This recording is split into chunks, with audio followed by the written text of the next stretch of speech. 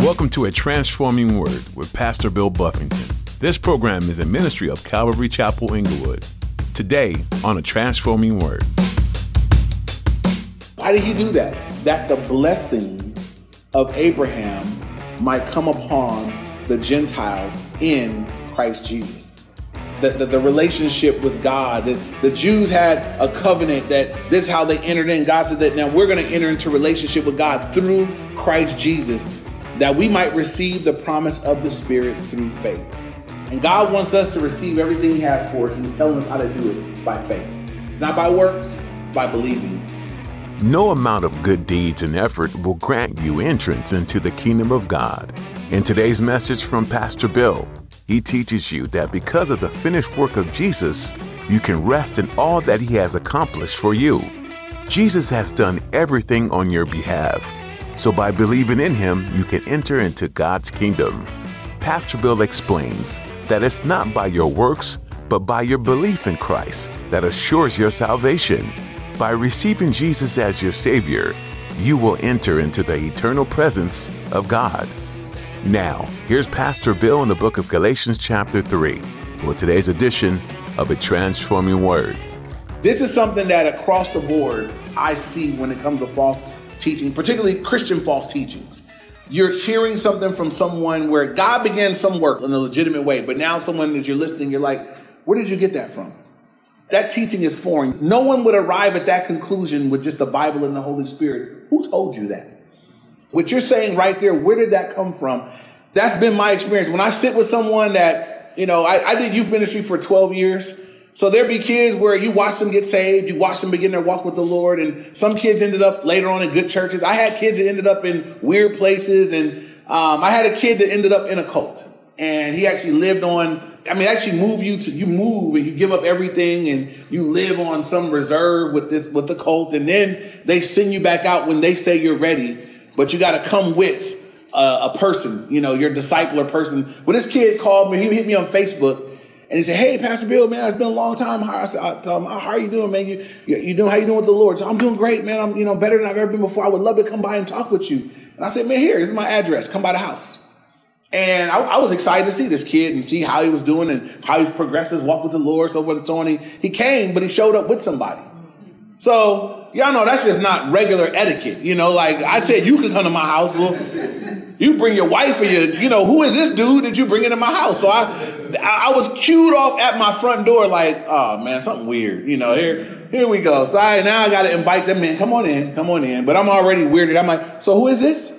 Oh, this is just one of the brothers.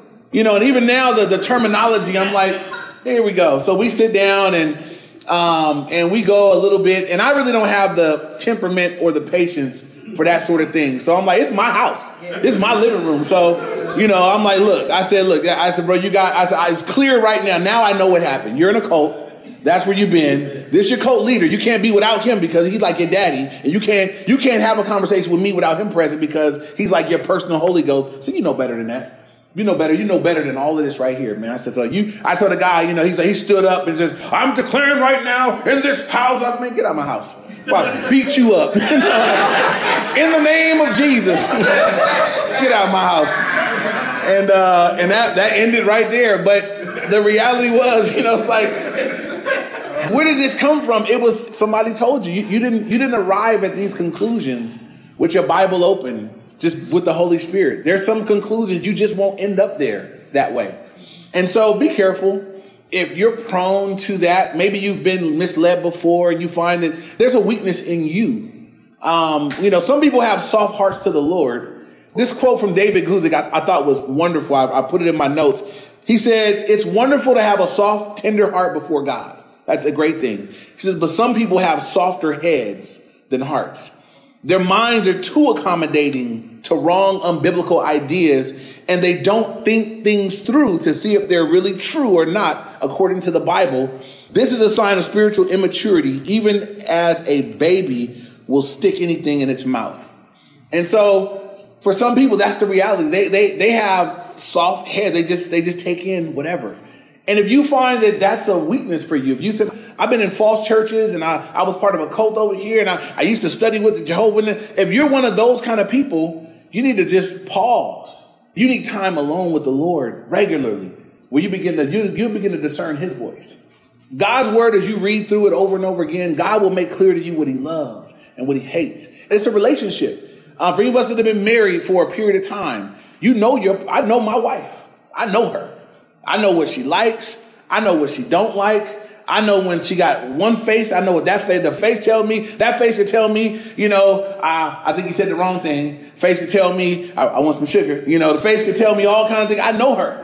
The more time you spend in the word, you'll just know him. You'll know that's not God. That's not what God's like.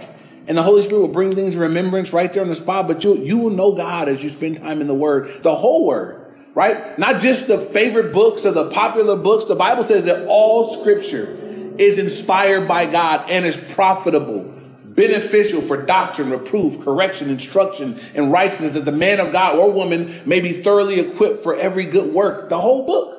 So as you read through the whole book, you're equipping even when you're reading those books and you're like, man, this doesn't make any sense. The Leviticus is so meticulous. God wants to build the temple. You got to have this thing, this measurement, blah, blah, blah, blah, blah. You know what you learn from that? That God is specific. That God wants what he wants, the way he wants it. God didn't say, he wasn't random, right? That became popular a while back. It's just so random, like that was a good thing. God's not random. He's like, no, I'm specific. I want it to be this tall, that wide, just like that. Do it like I said, do it. I'm learning that about the Lord. God's not random. God's like, no, I want it like this. That means when I can seek the Lord, God, you're specific. That's who you are. Yeah. So I want to know what you specifically want me to do in this situation, because it's not random. You're not glorified in me going, I'm just going to do whatever and just have random, no, God, you're specific. Always, there's something you're learning about God in every page, in every book. We're reading the books and it's like, man, God, you're just killing everybody. God is just. He ain't playing, right? I just want to stay in John and learn about the juicy love of Jesus. Nah, you're going to read some of these other books and learn about, he got a sword too. He'll whoop your tail, so that's who he is. You don't get to pick and choose. I just want to talk about this part. No, God's like, I want you to know who I am in totality. So you know me and you know how to walk with me and how to be pleasing to me. And so I can't emphasize it enough how important your personal time in the word will be and is to your growth, your maturity, but even fending off error. Why did the Galatians succumb to this error? Because they didn't stand on the truth that they had known at first. They were open to someone else speaking to them. They were open to these people speaking into their life, but they spoke lies into their life. The lies that resulted in them no longer walking in the truth. One of the things that you can mark a false teaching is many times it brings people into bondage. It doesn't bring you into liberty. We know John 8:32, you shall know the truth and the truth shall do what? Free. Truth shall make you free. I'm never freer than when I'm in the truth. It's error that'll bring me back into bondage. The error that they were being brought into said, in order to get saved, you can't just believe. That's a liberating truth, that I can just believe the gospel and be saved. That's liberating. I could do that. But if you say I got to believe and then got to be certain, oh man, and I got to keep some other, certain things in order to be saved, that's not liberating. Then you tell me in order to live pleasing to God, you can't just walk by faith and let the Spirit of God move upon you and live in you. No, in order to receive the work of the Holy Spirit, you gotta work for that too. Oh man, that's hard. I don't know if I'm good enough. I don't know if I can do it. But you tell me that God said the Holy Spirit is there for asking. If you being evil know how to give good gifts to your kids, how much more would God give the Holy Spirit to those that ask him? You mean I just got to ask and receive it? That's a liberating truth. Because I want it. And if all I got to do is ask and believe for it, I can do that. God, I trust, I believe in you. That's a liberating truth. And so be careful that the truth that you're meditating on is not binding you.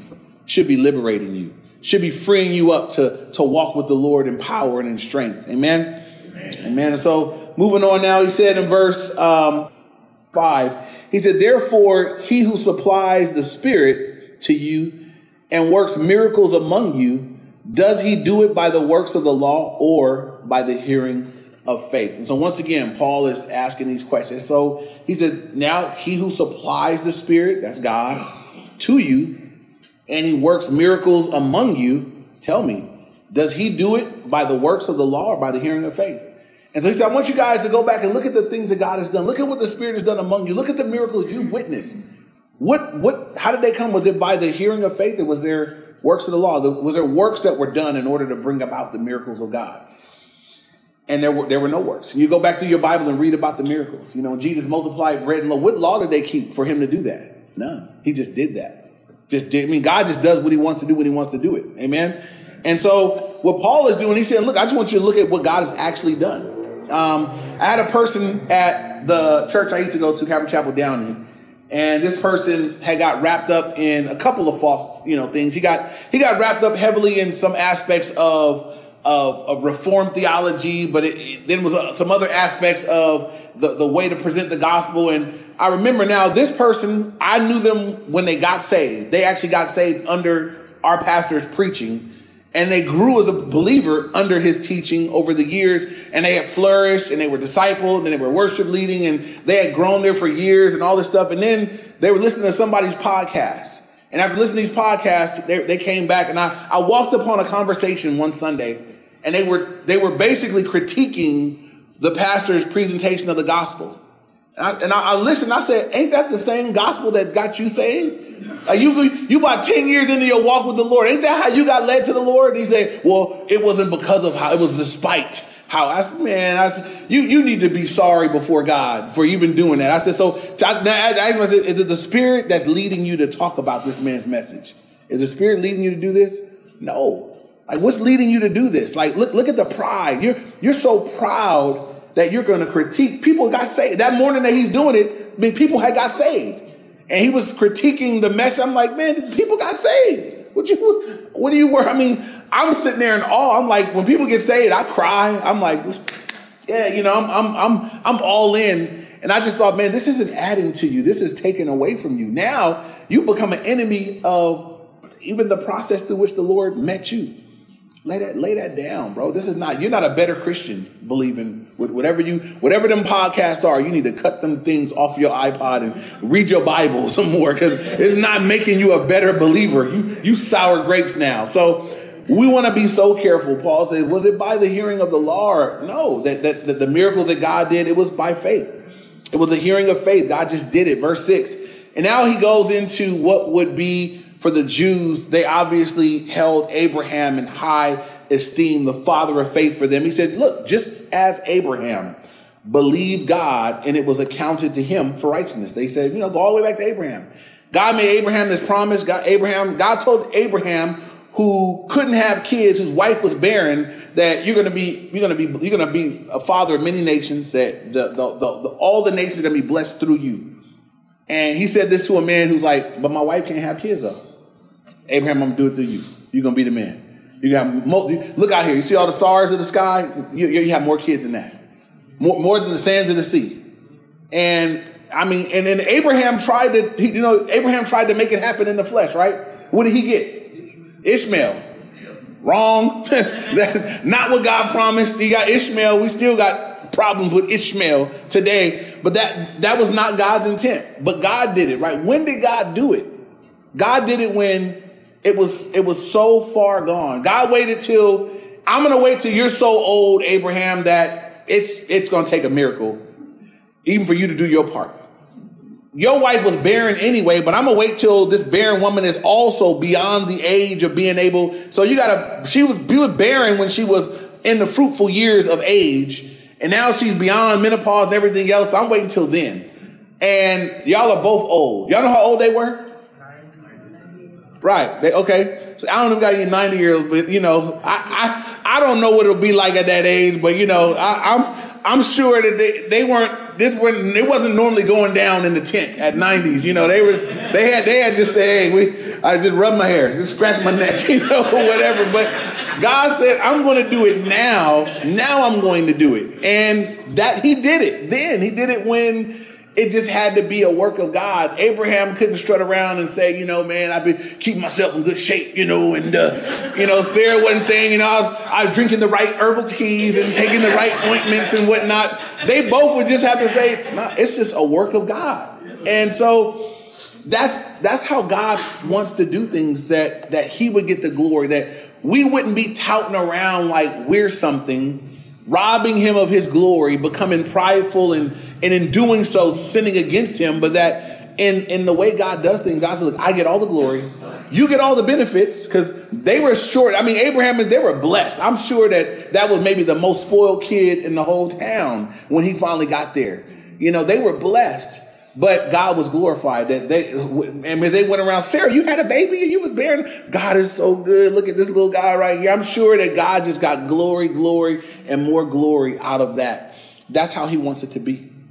And so I'll just press this upon us that, you know, we wouldn't be people that are trying to earn God's favor, but that we would just receive it, right? God's grace is unmerited favor. God's favor upon you just because he's God. He loves you.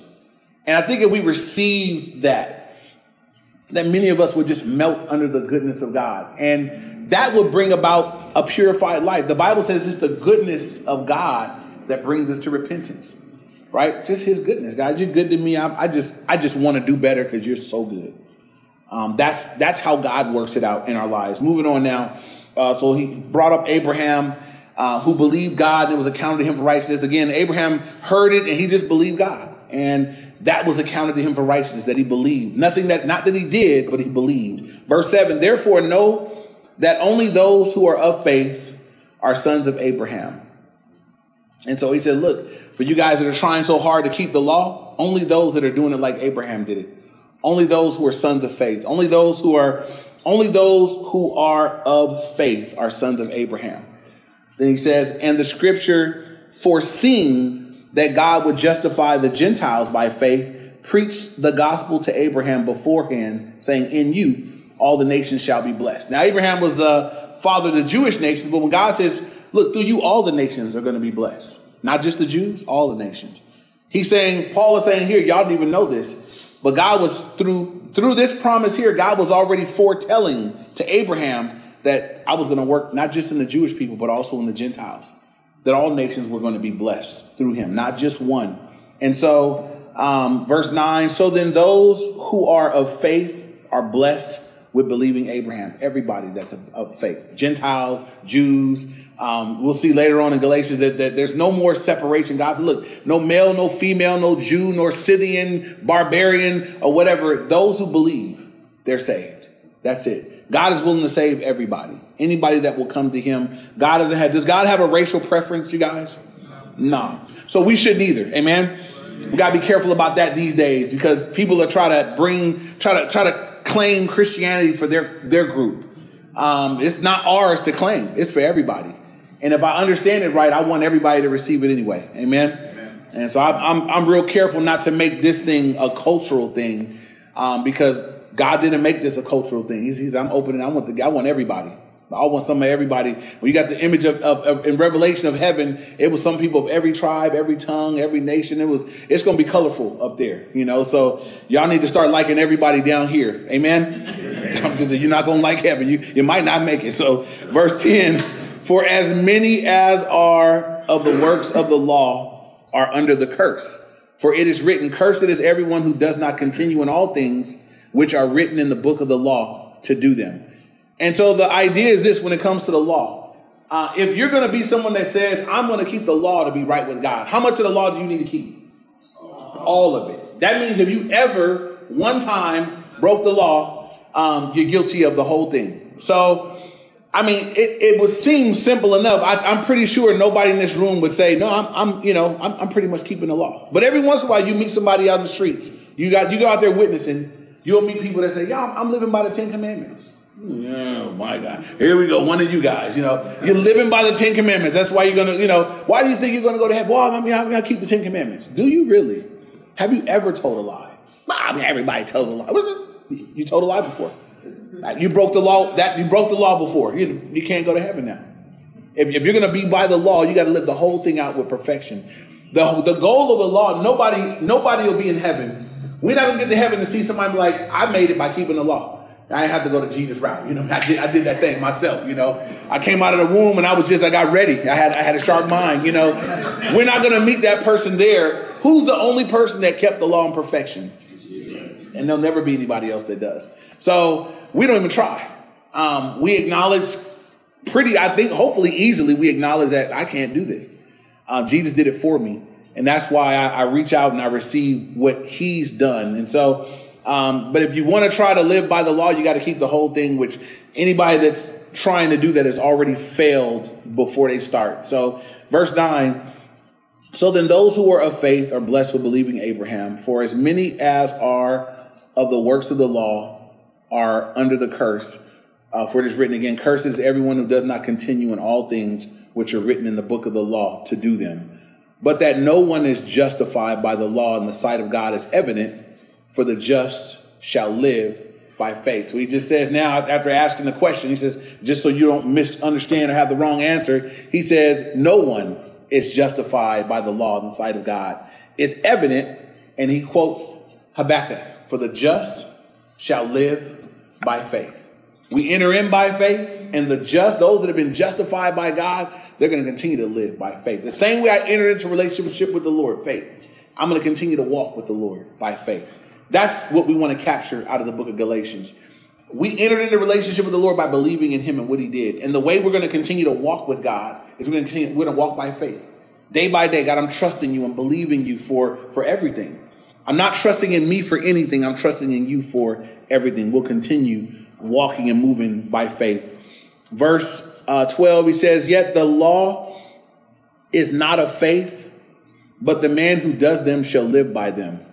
For Christ has redeemed us from the curse of the law, having become a curse. For it is written, cursed is everyone who hangs on the tree.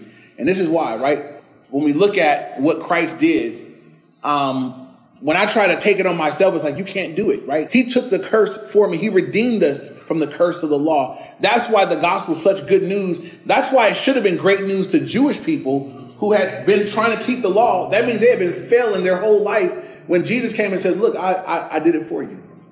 You guys just now put your faith in me and what I did, my finished work on the cross. I'm redeeming you from the curse of the law. The law is a curse. Would you guys agree? I read the Old Testament. I'm like, God, I'm glad I wasn't Jewish. I'm glad I wasn't around for that. I'm glad that, that just sounds like bad news. There's too many laws. There was rules for everything. You had to wash a certain way. You had to wear your clothes a certain way. You had to feast on certain days. You had to show up at the temple at certain times. You had to give an offering. It had to be the right offering. The lamb had to have no spot, no blemish, no wrinkle, no dots, no imperfections. That's just too much. I'm just receiving Jesus. I read through the law. I think the goal of it too, like, why does God have us read through all of that? We're not living by it. So you can appreciate Jesus. We should read our Old Testament and just say, Lord, thank you. Oh, thank you. You want to read, you should read Leviticus and Hebrews together. Read Leviticus, it's thick, and then read Hebrews. You can't appreciate Hebrews without Leviticus. Hebrews is telling us everything. Jesus is better. He's a better sacrifice. He's a better, high priest. He's a better covenant. We got a better, salvation. We got everything we got in Jesus is better. And when you look at what they had in Leviticus, you're like, yes, I want Jesus. This is better. I'll receive it. And so last verse 14, it says that the blessing of Abraham might come upon the Gentiles in Christ Jesus, that we might receive the promise of the Spirit through faith. He says, look, Jesus died on the cross. We're told in scripture that it curses everyone who hangs on the tree. Jesus hung on the tree, the cross. He was cursed for us. So he took your curse and my curse upon ourselves so we don't have to. And then he says, look, why did he do that? That the blessings of Abraham might come upon the Gentiles in Christ Jesus. The relationship with God, the Jews had a covenant that this is how they entered in. God said that now we're going to enter into relationship with God through Christ Jesus, that we might receive the promise of the Spirit through faith. And God wants us to receive everything he has for us, and he's telling us how to do it by faith. It's not by works, it's by believing.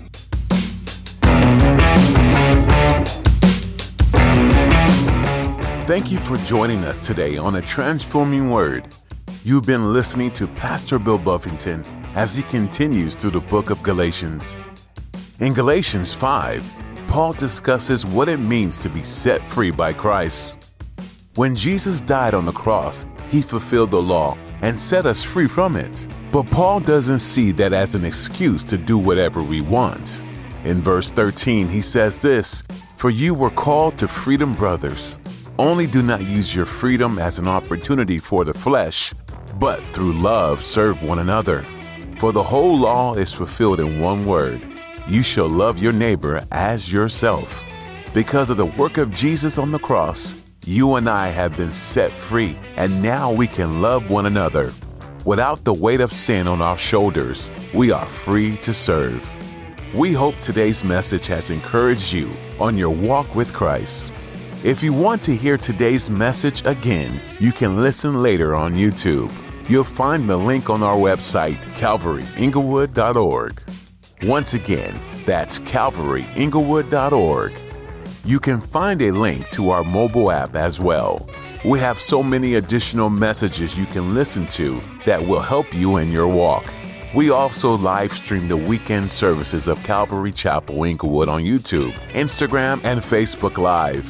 Check us out at 9 or 11 Sunday morning, online or in person. For those in the area, we also have services on Wednesday evenings at 7. Well, we're running out of time today. We're so glad you were here to grow with us. A Transforming Word will be back as we are transformed together to look more like Christ.